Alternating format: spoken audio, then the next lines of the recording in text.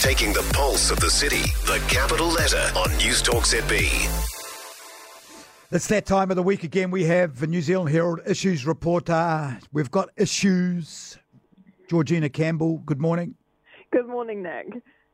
We've got some issues, me and you, George. This morning you have explained that there are several reasons Wellington office blocks have been deemed earthquake prone, and the fact that engineering is not an exact science. Surely it should be. Yeah, this is a big piece that I have been writing over the past couple of days, and by the time I had finished it last night, my brain kind of felt like a fried egg because it's really complicated.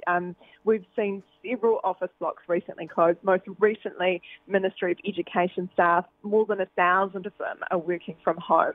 And it's sort of like a web of different reasons. Some of the buildings aren't even earthquake prone.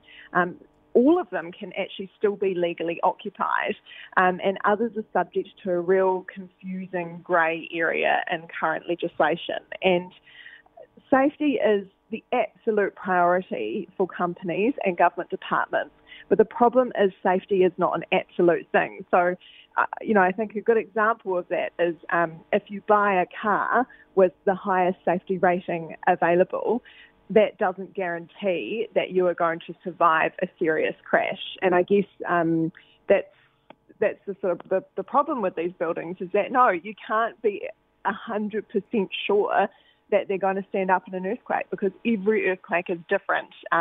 The shaking effects are different in every single one. And I think Kaikoura was a really good example of that for Wellington. Well, then let us go back to our offices then. I'd be quite happy with that. Anyway, get away. I won't get us into trouble on that. What on earth is going on in Mahanga Bay at the moment, George? Yeah, so last week police issued a trespass notice to the occupiers there. So that has been enforced for almost a whole week now, but there are still some people there. Now, the self-described leader of this occupation says that he does want to end the situation peacefully and with his people's dignity intact. Now, it seems like quite a few people have left the occupation at Mahanga Bay on Miramar Peninsula after the Shelley Bay occupation came to an end. And it appears that the people who remain there, a lot of them are elders and they don't want to leave, but they are being encouraged to do so.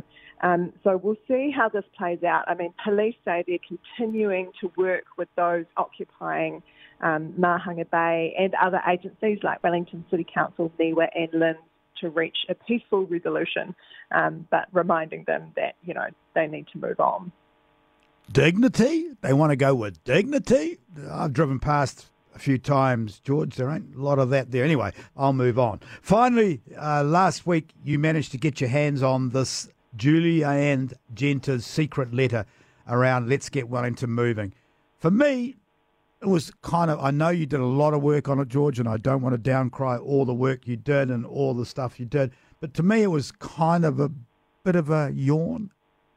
Yeah, I'm really glad that we can talk about this, Nick, because, the letter was written 3 years ago. I never thought that we would see the day that the letter was released. So I was fizzing on Friday, to say the least. But, I did say, I think, a few weeks ago on this slot on your show that the letter was probably quite boring. And, it's not surprising at all.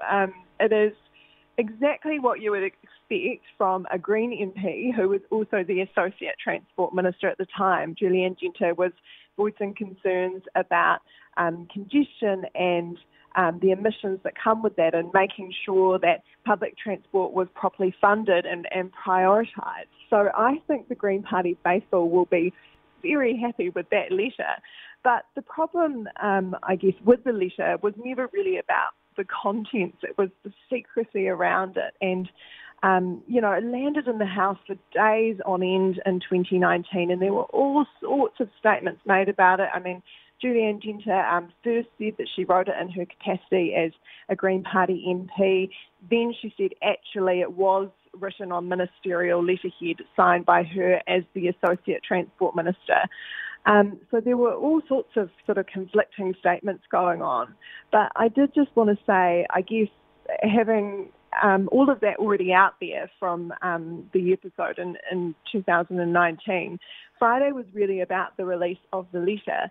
And for that reason, I think Julianne Genter kind of walks away on this on top, because the letter is sort of quintessential Julianne Genter. And for anybody who's ever met her, she is fiercely passionate about transport issues, and she's relentless in her pursuit of addressing climate change. And whether you agree with her or not, I think you really can't fault her for staying true to her beliefs. And she always has and will continue to do so, I believe.